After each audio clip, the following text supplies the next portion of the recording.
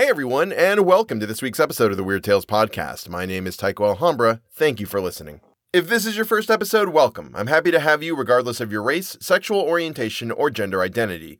We here at the Weird Tales Podcast believe that trans rights are human rights, that abortion is healthcare, and that Black Lives Matter, and we stand in solidarity with you all. Transcripts of the show, as well as links to institutions fighting for reproductive justice, can all be found in the show notes. This is a story from a lady named Madeleine Swann, who was kind enough to allow me to perform one of her stories on the show. I'm very grateful to her for the opportunity. Please check out The Sharp End of the Rainbow, a collection of short fiction by Ms. Swann, available on Amazon. Link to the book and to her Twitter are both in the show notes. Please go and give her a follow. The Sweating Shop by Madeleine Swann. The frozen November air didn't exist in that room. It was a furnace, a literal hellhole. Sweat trickled from my armpit down my corset, which sucked the breath from me more than ever. Mother turned from the women sitting cross-legged on the ground, some 16 or 17 of them, in a tiny space with naught but a charred mattress for resting, and gave Uncle's man the unholiest of glares. Needles were pulled noisily through cotton, and candles sputtered beside the workers. "You can't mean it," said Mother. "I was under instruction to find you what I could." "He's my sister's husband," she wailed. Faces turned to us like withered sunflowers.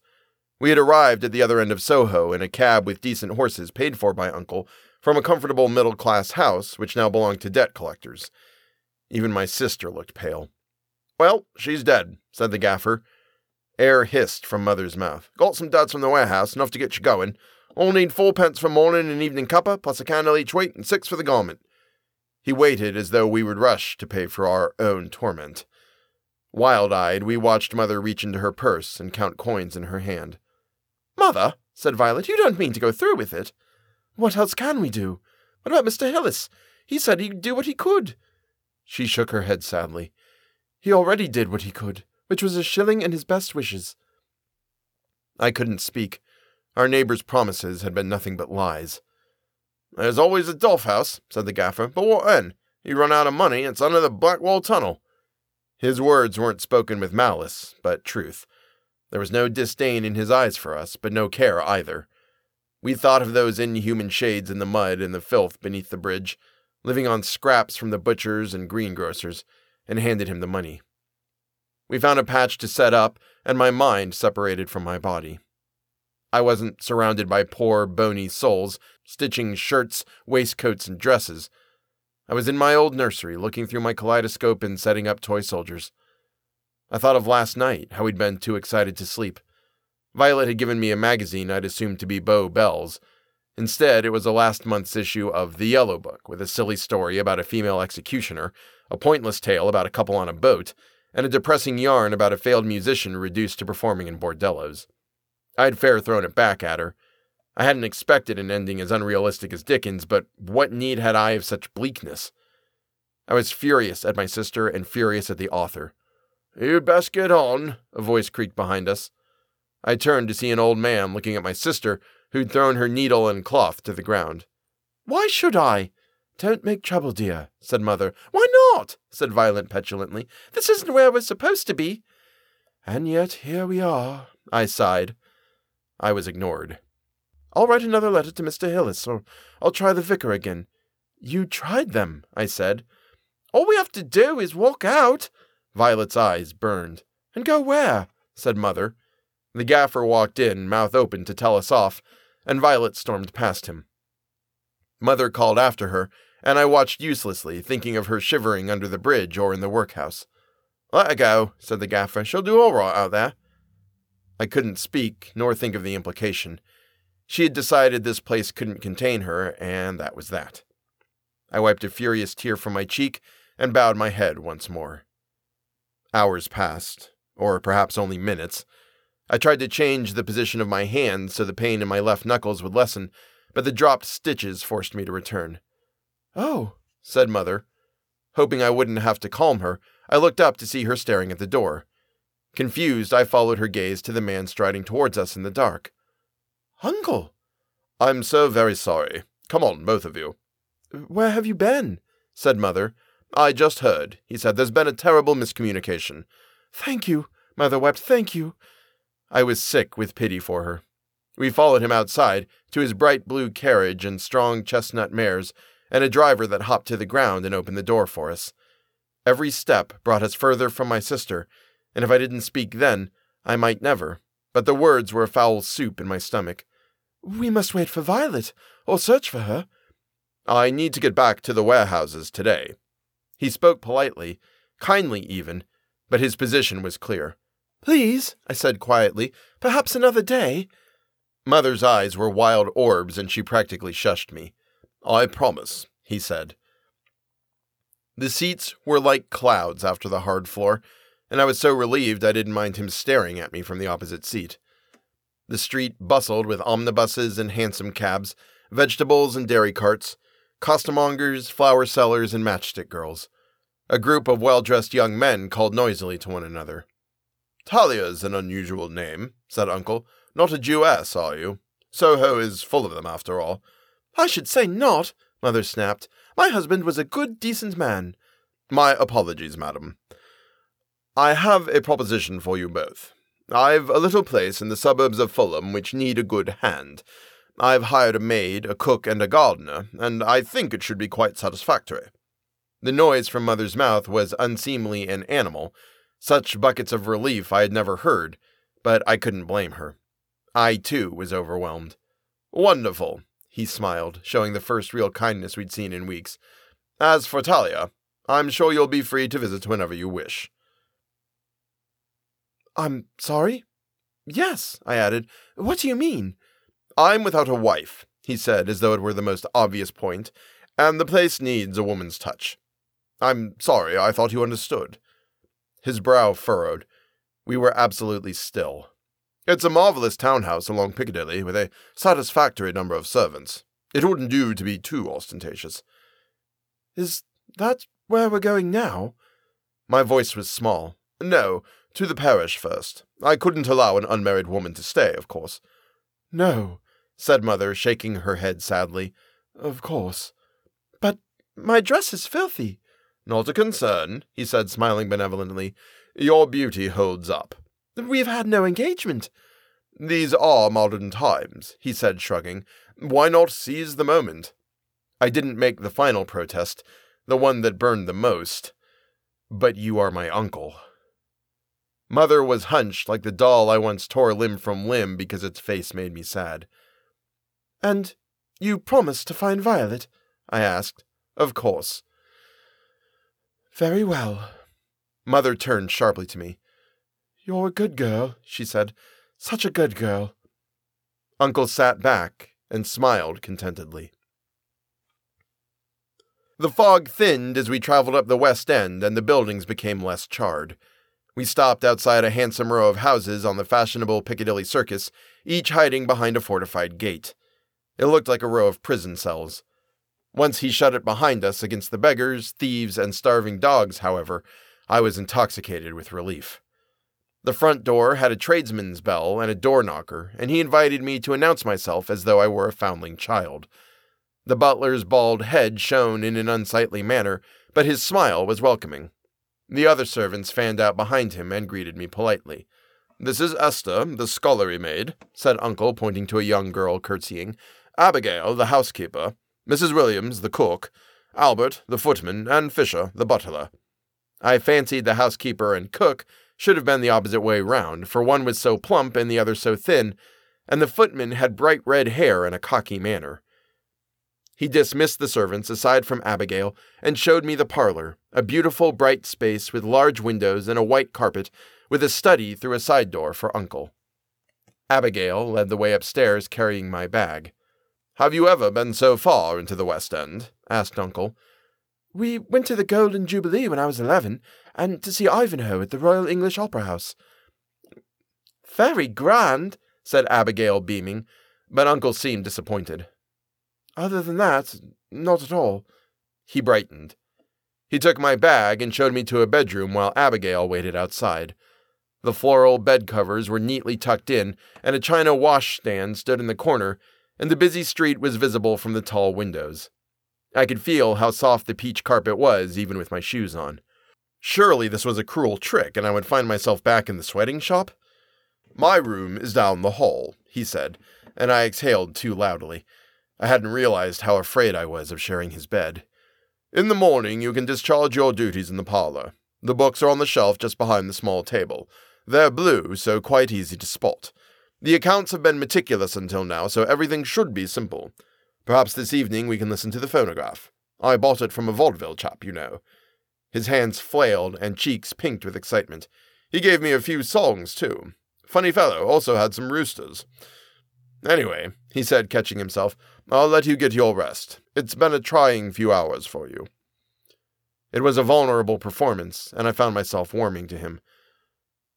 "I have a copy of Mrs. Beaton's I can lend you," said Abigail once he left the house, "and I can spare a few minutes tomorrow, show you the ropes." Thank you so much." Once she'd placed my bag on the bed and helped me out of my horrid clothes, Abigail fetched up a jug of warm water, and I bathed, pulled on a new nightdress, and retired with a sandwich. I pulled out Black Beauty, remembering the first time I read it. Mother and I both had smallpox, and she tried to get me to eat vegetable soup. I could almost feel her beside me then. I barely got through the first chapter before I was asleep. I woke on my back, pressed violently into the mattress. My eyes saw nothing when they opened, and my nose was squashed to the side. I tried to suck in air evenly and calmly. Whatever this was, some solid, pliable brick, cool against my exposed hands and feet, I couldn't let it know I was awake. My outer shell was still and calm, but inside I was a firework of fear and repulsion. I tried to swallow, but the spittle caught in my throat. I talked myself out of coughing, though my eyes streamed and my breath quickened. I thought of those pictorial sketches of the Whitechapel women and imagined my own picture. I was no longer a person. I was an object for this thing to lay upon, and a thing for Abigail to find in the morning. Halfway through inhaling, I was light again. I sucked in breath to the bottom of my lungs, remaining frozen, afraid it was in the room still, my heart the most active part of me. My eyes adjusted enough to stare at the ceiling. Eventually, the dawn chorus told me it was safe. I had lived. I wrapped myself in my blanket and went to the cushioned windowsill, where I drew my knees to my chest. The market carts trudged towards Covent Garden, the drivers beside their horses on foot, while the pure collector, a pretty little girl with dark hair and a lilac dress, gathered manure before the sweeper came. As dawn broke, the shop girls and clerks hurried to work. Everything looked so normal. My room was the same, the city was the same, and when Abigail entered carrying cup, teapot, letter, and toast on a tray, she was as cheerful as yesterday. "Can't sleep?" No. To be expected, first night and all that. I wet the bed first night in service. First job I had to do was clean my own sheets." I was torn between wishing she hadn't told me and grateful to be so accepted. She laid the tray on the bed, and I got back in, pulling it to me while she fussed over the room. I opened my mouth to tell her of the brick, but nothing emerged. When both she and my breakfast had gone and the day's dress laid out before me, I tore open the letter. It was Mother, assuring me she loved the house and suggesting we write weekly. I remembered how kind Uncle had been, and his excitement over showing me the phonograph, and decided I should pretend last night hadn't happened. I pulled on the sleek skirt and smart blouse, ready for my meeting with Abigail. The fire roared in the parlor and warmed my hands over it. Abigail rapped on the door, and I called her in. "You'll get chilblains." I'll be fine." The last entry in the book, like all the others, showed the week's in and out takings, with the final totted up in the right-hand margin. "Why doesn't he pay a bookkeeper?" I said, sulkier than intended. "He don't trust 'em." She pointed to the first entries of the week, milk and eggs. "Just add those together while I'll fetch scrap paper and Mrs. Beaton's." "All right." I still hadn't done it by the time she returned, feeling all the horror and shame of a child waiting for her governess. "Oh, law!" she cackled, and I slammed the thing shut. "No need to fret, madam," she said, embarrassed at my anger, and showed me how to work the sums on the page before entering the final in the margin. The total was lower than the week before, and lower still than the week before that. I felt I should hide the page from her, but she patted my hand. "We all go through tight spots. We just got to be a bit careful till it picks up. These unions are a flash in the pan, you'll see." A sudden violence rose in my breast, and I wanted to tell her to stop talking in idioms. We were in trouble, and we should be honest about it. Eager to quell the feeling, I asked the first question that came to mind. "Do you see much of your family?" She looked up sharply in surprise, and it was a moment before she answered. "A bit. I'll get a letter once a week and send one off same day to my cousin. She's expecting. Her husband's a costermonger in Covent Garden, out there all hours selling fruit and veg. He does what he can." "How do you mean?" "Just my father lives with them. Gammy leg, not much good to anyone. They've got to look out for him, otherwise—" Her mouth snapped shut, and she stood, dusting off her pinafore. "Otherwise what? Come on, I won't say anything." Power at knowing she couldn't refuse me information sent my heart beating hard, and my head was light. Abigail sighed. "We was going to open a haberdashery at one point, but you know how it is. One thing after another." She straightened books that didn't need straightening and opened the door. "Perhaps it could still happen. I could ask Uncle, my husband." "Oh, you mustn't. Honestly, it was a bit of silliness. I've a good position here, and we get on, don't we?" Her eyes were large and needy, and I realized my cruelty. "Of course." When she was gone, I stared into the fire. The wicker basket beside it was filled with logs, and the scuttle with coal, and I knew there was more fuel at the bottom of the stairs in the servants' quarters. I could have been a cat on a velvet cushion for how well I felt taken care of, were it not for the sums I had just done and the memory of that thing. I snatched up pen and paper and wrote of the suffocation to Mother, but threw it on the fire and responded to her bland pleasantries with more of the same. I ordered the stable hand to ready the carriage and pinned on a hat with the tallest feathers. I marveled at Piccadilly Circus, at the handsome cabs and omnibuses circling the tiny roundabout outside the London Pavilion. Strollers and sightseers chose between fancy restaurants and tea rooms such as the cosmopolitan Café Monaco or the chic Criterion Hotel. I was among it all, yet apart, safe in the carriage as in the confines of my new home, as though adrift in a bubble. I closed the curtains, not because I hated the sights, but because I couldn't bear my own happiness.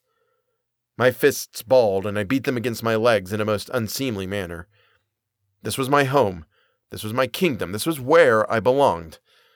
Like a madwoman, I expressed my joy, whacking my thighs harder and harder, faster and faster, until I was spent and sat back, the picture of restraint and more than a little embarrassed. Again, the sums returned to me. My comfortable peach bed could be snatched away after all. On the way back, I bought some fine material for Abigail, imagining the dresses and shawls she could make with it, determined to be a good mistress. I called for her when Fisher let me in. "Unfortunately, Abigail is taken ill." "Ill? She was perfectly fine this morning." Fisher shifted uncomfortably. "It was rather sudden. At first I advised her to work through it, but she was sent to bed." Hearing his unspoken words, I panicked. "Something happened. Shall I fetch someone?" "The doctor has been fetched. He said it was no more than a fainting spell. She'll return tomorrow. In the meantime, myself, Esther, and Albert will take on her duties." Of course." I wanted to tell him I didn't mind about duties. I wasn't so heartless, but I didn't. Instead, I passed him the brown bag of fabric and retired to the parlor. I yelped when Uncle burst in. I'd been so engrossed in thinking about anything but the book in my hand. "My poor darling," he guffawed. "I never took you for the nervous type." He took the seat opposite and grinned throughout Fisher's serving of sherry. "Some marvelous news," he said when we were alone. "We acquired Samuel's today. Only a small venue, but it keeps the wolves at bay." "Really? That's wonderful." We danced to the same 3 songs on the phonograph and listened to jokes by the previous owner. I didn't understand them and took my cues from Uncle, who virtually screamed with hysteria. It was with a fuzzy head that I climbed the stairs that night. I woke as though shot with a pistol, but thankfully nothing pressed me down. I'd forgotten to blow out my lamp and watched it flicker, waiting and listening. A low wail issued from downstairs, apparently the thing that had roused me.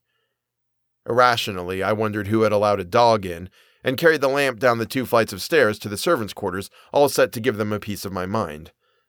The brass sconce had been lit, and the bustle was otherworldly against the door. "Oh, ma'am!" squeaked Esther, staring rudely. "Esther, Hot towels, barked Fisher, setting the girl scampering to the kitchen. Forgive us, ma'am. Abigail has taken ill. It wouldn't do to upset yourself. It's all in hand. Please let me see her. Something turned in Fisher's mind. Perhaps rather I fancied myself a Florence Nightingale. I'll keep back, I promise. I must see her. My words shook. I was astonished at how moved I was, but she had been the first person since our money troubles in Soho to be so kind. Very well, but be aware, she's not quite herself. As soon as I entered her room, I wished I hadn't. Abigail, it's the mistress to see you, Fisher said as though to a geriatric. Abigail lay in her bed, lit up by a single gas lamp on the chest of drawers. She was bloated, her face, wrists, and neck considerably puffier than before, and her skin was pale like a maggot. The effect was terrible, and going near her felt like approaching my own death. I sat on the bed, and her black eyes followed my every move. I saw fear in those eyes, and a vacuum of hope. Not knowing what else to do, I placed my hand over hers. Her eyes still didn't leave mine, though her lips quivered and a trail of spittle ran down to her chin. Fisher grunted an "oh dear" sound, and wiped it away with a cloth. The evening's roast duck roiled in my stomach. Esther returned with the towels, and Mrs. Williams carried in a bowl of steaming hot water. I didn't see what good it would do, but supposed they wished to feel useful. Sensing my presence resented, I made my excuses and left, rushing back up the stairs, vibrating with disgust. I wiped my hand hard on my dress again and again, then rinsed it in the glass of water by my bedside. When I had removed it from Abigail's, there were 4 deep imprints where my fingers had been, as though she were made of clay. And that is the end of part 1 of the story. We'll have the conclusion next week. If you enjoy the show and would like to help support it, please feel free to join me on Patreon. Patrons of the show get access to each episode a day early, as well as bonus readings twice monthly. Thanks to Damon Bowles, John Meadows, and Marco Van Putten for your support. Please go and get vaccinated for whatever you're eligible to be vaccinated for. If you see a bigot out and about and doing a bigotry, pull his pants down. And always remember that the most important step a person can take is always the next one. Thank you so much for listening, and I'll see you next week.